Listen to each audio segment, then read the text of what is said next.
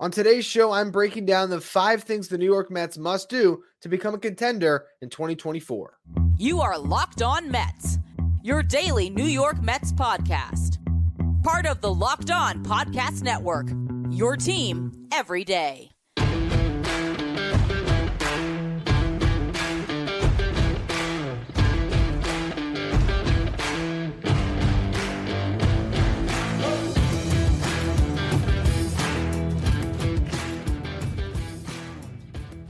Hello to all you amazing Mets fans. You're listening to Locked On Mets, part of the Locked On Podcast Network, your team every day.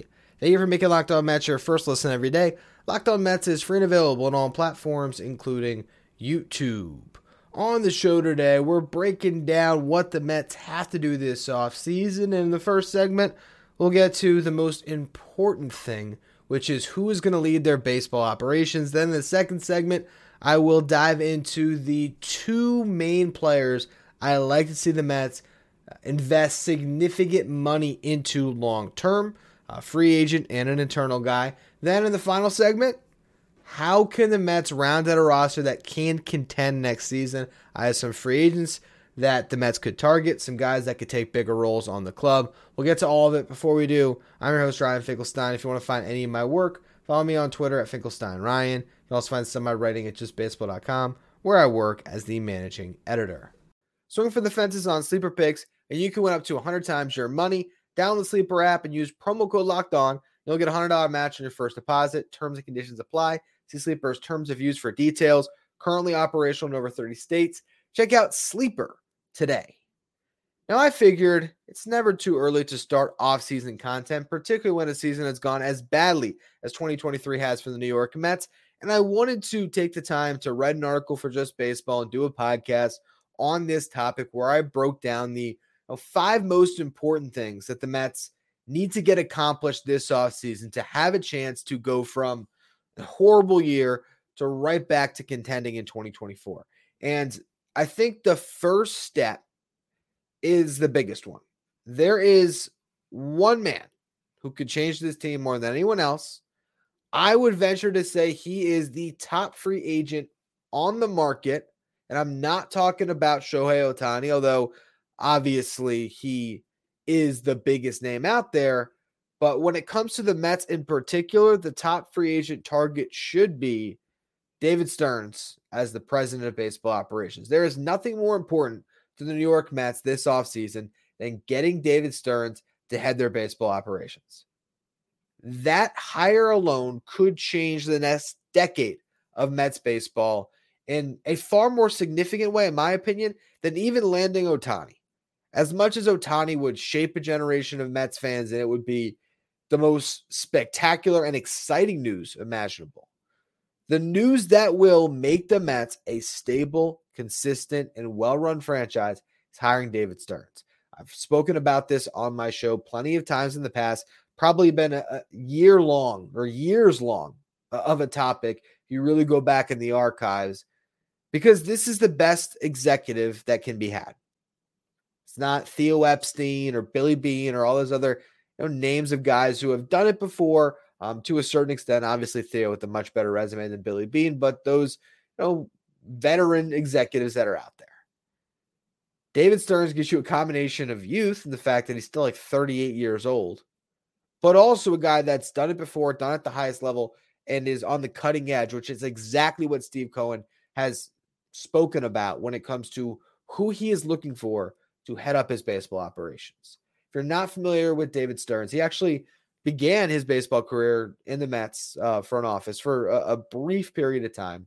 Works for the Arizona Fall League and the MLB offices, ends up with the then Cleveland Indians, and then his big break of a job was landing with the Houston Astros.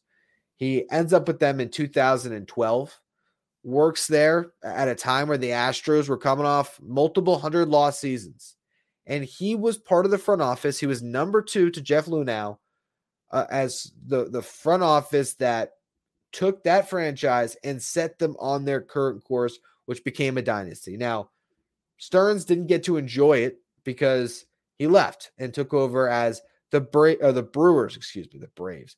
the Brewers general manager in 2015. And at the time, they were in a similar boat as the Astros were previously. They were coming off a 94-loss season. And if you look at their history as a franchise, before Stearns got there, they had made the playoffs 4 times.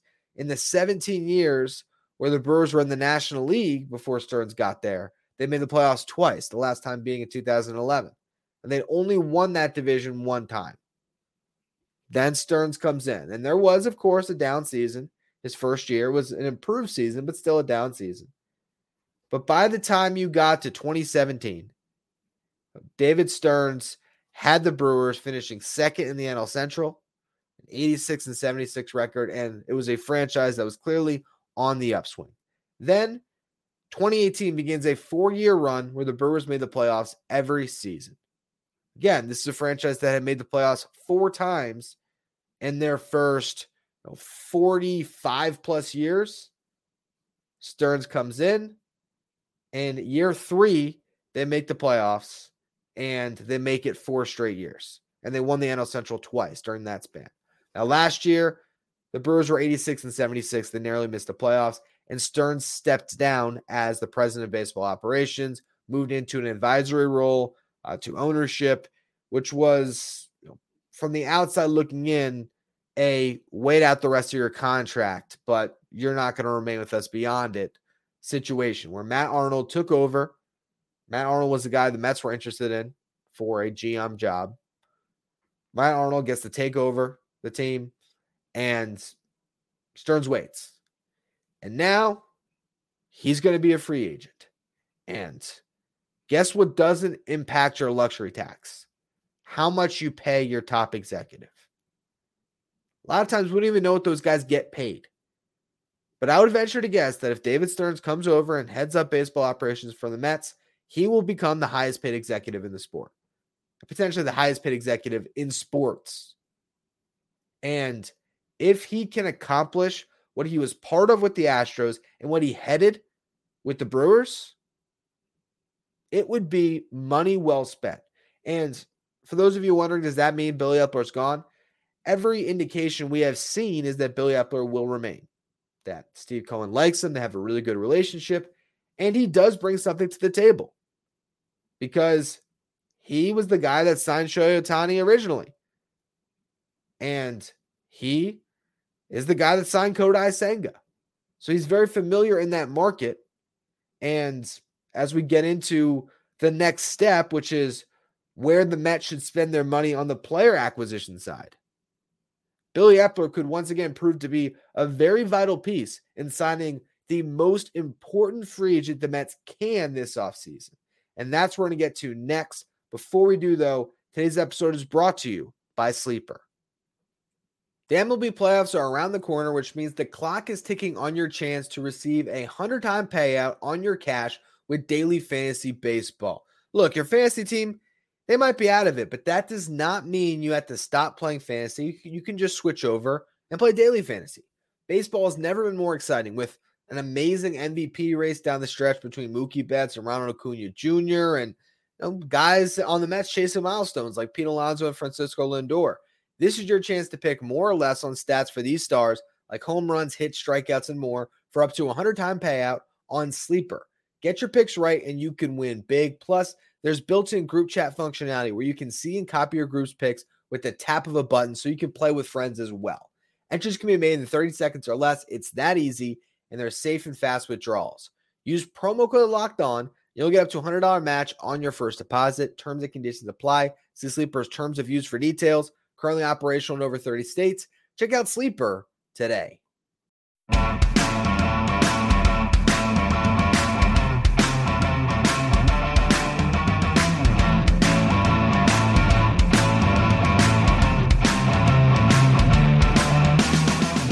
The New York Mets play the Washington Nationals at 7:05 Eastern Time tonight. Catch every pitch of the Mets hometown broadcast with SiriusXM on the SXM app. Just search Mets. Now, I alluded to it in the last segment. There is one free agent that is more important than any other for the Mets to sign this offseason. And again, I'm not referring to Shohei Ohtani. It's Yoshinobu Yamamoto. He is 25 years old. He is the top starting pitcher on the market, in my opinion. A guy that has even better numbers than Kodai Senga did in Japan, the NPB. And you have a chance to pair those two pitchers atop your rotation and, potentially have the new, co-aces that could headline your team for years to come. Yamamoto is electric, and the Mets have been scouting him extensively. Billy Epler made a trip out to Japan to look at him firsthand. They're going to be in on this guy, and he's the one I think the Mets have to sign more than anyone else because they need to replace the void in their starting rotation that was left by Justin Verlander and Max Scherzer. And you know where that money you saved on their salary next year can go? Right in Yamamoto's pocket. Because you cleared a bunch of money. While there's dead money, you still cleared money. And who else are you spending it on? Now, this is going to get into the next segment as well about sort of building out the rest of the pitching depth. But you look at the top of the market this offseason. It's Aaron Nola, Blake Snell. I think those are probably the top two starting pitchers. Julio Urias was going to belong somewhere in that group. And now I hope he doesn't play baseball again, at least at the major league level, because he's now been arrested on a felony domestic violence charge. I actually forgot that in 2019, he served a suspension for a domestic violence case. So, two-time offender, I hope for Major League Baseball's sake, is 2 strikes, you're out on that one, and we don't see him again, but you certainly won't see him in a Mets uniform.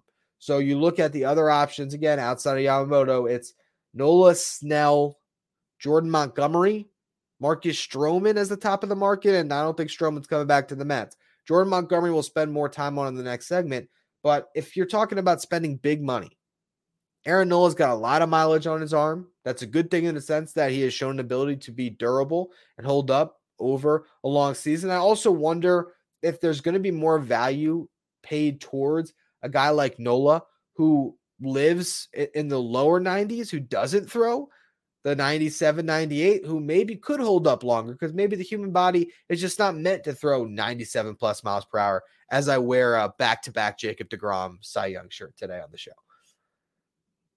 Blake Snell, he could get paid big time this offseason, maybe more than anyone else on a per-year basis, certainly. Is that the guy that the Mets want to sign?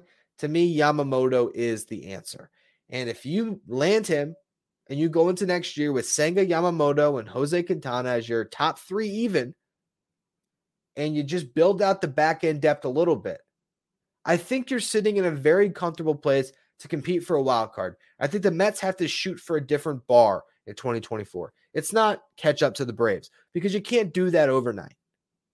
But it's, okay, put yourself in a position where, hey, if some things break right, if your young core shows up sooner than expected, like we've seen this year in Cincinnati, in Arizona, in Baltimore, then you have the pieces in place so you can contend.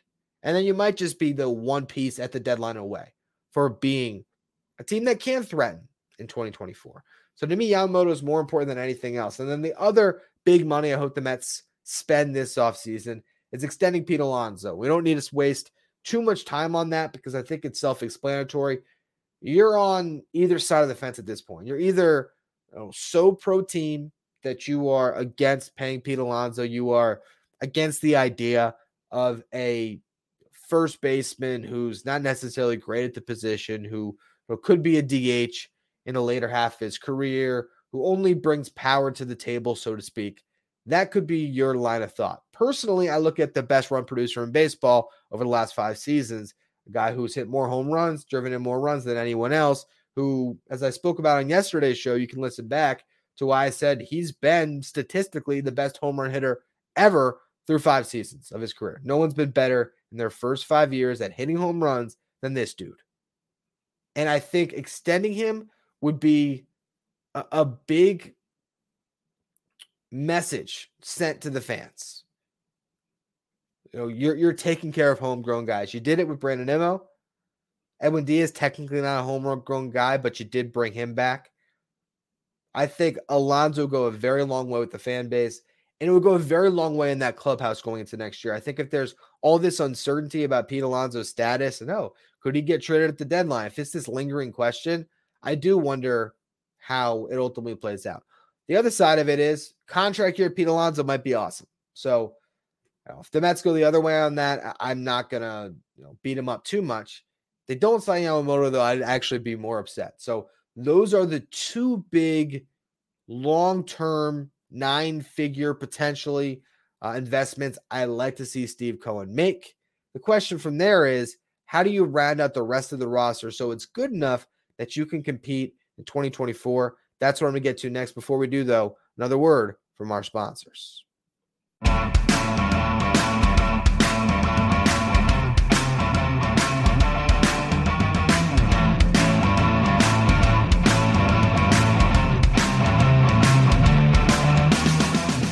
The New York Mets play the Washington Nationals at 7:05 Eastern Time tonight. Catch every pitch of the Mets' hometown broadcast with SiriusXM on the SXM app. Just search Mets. Now, again, I'm writing an article right now. I'm in the process of writing it for Just Baseball about this very topic, and I have 5 steps. Step 1, land David Stearns at all costs. Step 2, extend Pete Alonso. Step 3, sign Yoshinobu Yamamoto. Step 4 and 5 sort of go hand in hand. Step 4 is forecast the youth movement.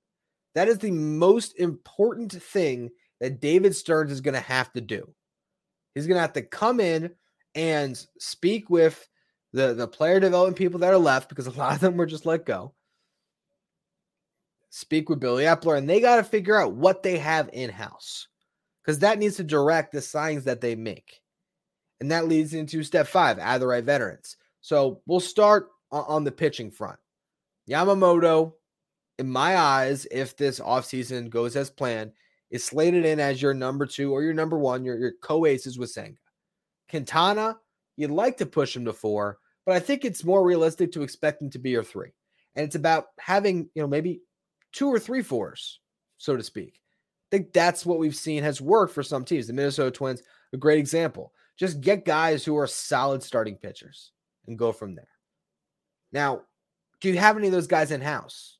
Mike Vassal's in AAA. Is he going to be ready to contribute next year? Christian Scott had a great season, ended up in AA. I'm thinking he's probably shut down with an innings limit. I still haven't seen anything reporting what he's been hurt with, so hopefully it's just that. He really shined this year. Could he be part of the rotation? Dominic Hamill has now gotten a lot of innings logged in AA. Is he someone that can be in AAA next year and contribute? Tyler Stewart and Blade Tidwell have had very good seasons, and they got promoted to AA midway through. Are either of them looking at a 2024 ETA? And then you have David Peterson and Tyler McGill, which I hope is, again, just depth options. But with all that said, you have to identify what you got and then what you need to add. And the Mets could say, you know what? We're going to add one more starter, and we're going to go into the season trusting that our youth will be our depth. So who do they add? Jordan Montgomery, to me, would be the best case scenario. But I just wonder how crazy the contract gets on J Mont, because here's a dude that, was traded for Harrison Bader at the deadline by the Yankees last year. And boy, does that look like a horrible trade in retrospect, because Bader ends up being let go on waivers. And you look at what this guy did. He last season pitched to a 3.11 ERA and 11 starts in St. Louis. This is after pitching to a 3.69 ERA with the Yankees. This year, he pitched to a 3.42 ERA and 21 starts in St. Louis. 3.60 ERA and 6 starts with the Rangers. So he's working on a 3.46 ERA this year over 27 starts and 156 innings pitched. Left-handed starter that just gets outs, simply enough. He would be an amazing addition to the New York Mets.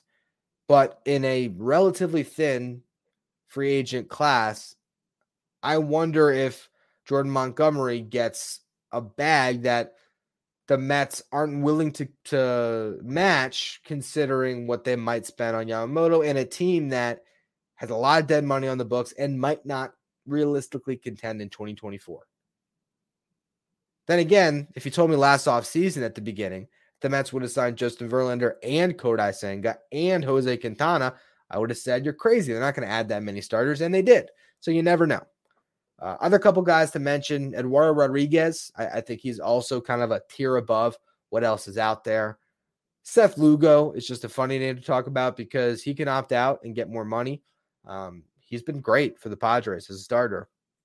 Maybe the Mets should have given him a shot. 3.49 ERA in 22 starts this year, which is literally a point off of his 3.48 career ERA. So Lugo as a starter, he's been healthy. He's been able to do it. It's been pretty impressive to see. As far as I know, I think he still has a partial tear in his UCL, but there he is, just working with what he's got, ripping off incredible curveballs, and being a good starting pitcher. I don't think he's coming back to the Mets, though. I think they probably burned that bridge by never giving him his chance. Other guys, though, that I actually think are realistic, there's two that jump out to me. Hyun-Jin Ryu, who, remember, was a runner-up to Jacob deGrom in the 2019 Cy Young race. He has a 2.48 ERA in 6 starts coming back from Tommy John surgery. I think 36 years old with the Blue Jays. Will be interesting to see as an unrestricted free agent what he could command. How much does he prove down the stretch? Are the Blue Jays a playoff team? Does he get some starts in October where he adds a lot of money to his bank account? Or do they end up coming up short and he ends up with 10 starts and he needs to sign another prove-it deal? Or a prove-it deal, I should say. I'd like him a lot. We've only been talking about lefties, though, with Montgomery, Rodriguez, and Ryu. A righty, Lucas Giolito. He's been a disaster since the trade deadline. Just awful. Awful. He was bad with the Angels. He gets picked up off waivers from the Guardians. He's been bad there, too. But I look at Giolito, a guy who's been healthy and durable, who has had really good moments, such as a 3.79 ERA before the trade deadline. And I feel like that could actually be a nice signing if you pair it with Yamamoto, where, all right, here's a guy who you expect to make his starts. And you hope he's not going to pitch to an ERA over 6 like he has in the second half. You give him a full off season with the team to get acclimated, to get comfortable. You get a relationship going with your pitching coaches and everything else. And maybe you get the best version of Giolito on a 1-year prove-it deal because he just tanked all of his free agent value. Beyond that, names like James Paxton, Lance Lynn, Kyle Hendricks has a club option that I don't think the Cubs pick up. You can look at Frankie Montas coming off a shoulder surgery or Tyler Mahle coming off TJ. Not great options, but that's what's out there.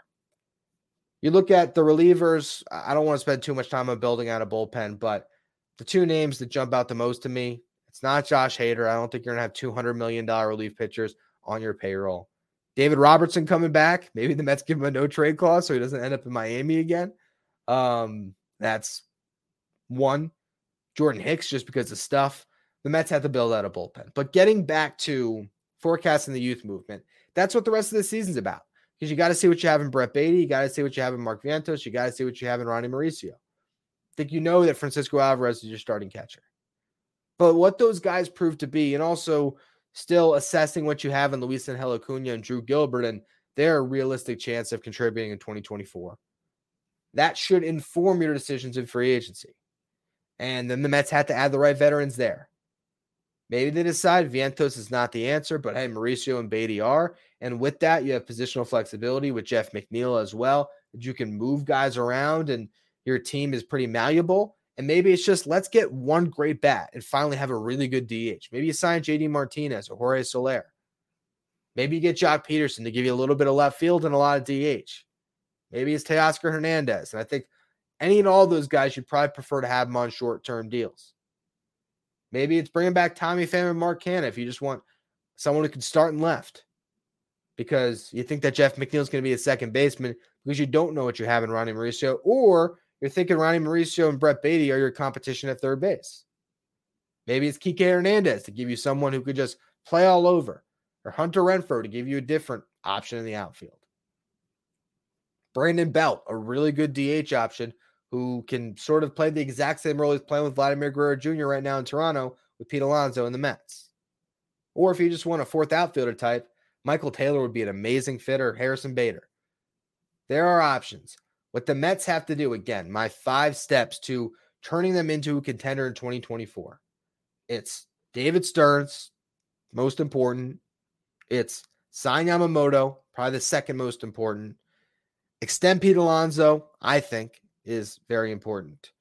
Forecast the youth movement to decide the 5th and final step, which veterans to sign to give you a chance to put together a team that can be above 500, can be in the mix. And if your youth rises to the surface, if Yamamoto and Senga are dynamic as a 1-2 punch atop your rotation, if your bullpen ends up being competent for once, maybe at the deadline, the Mets are big buyers instead of big sellers.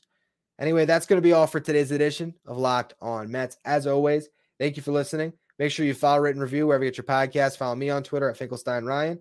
Follow the show, Locked On Mets.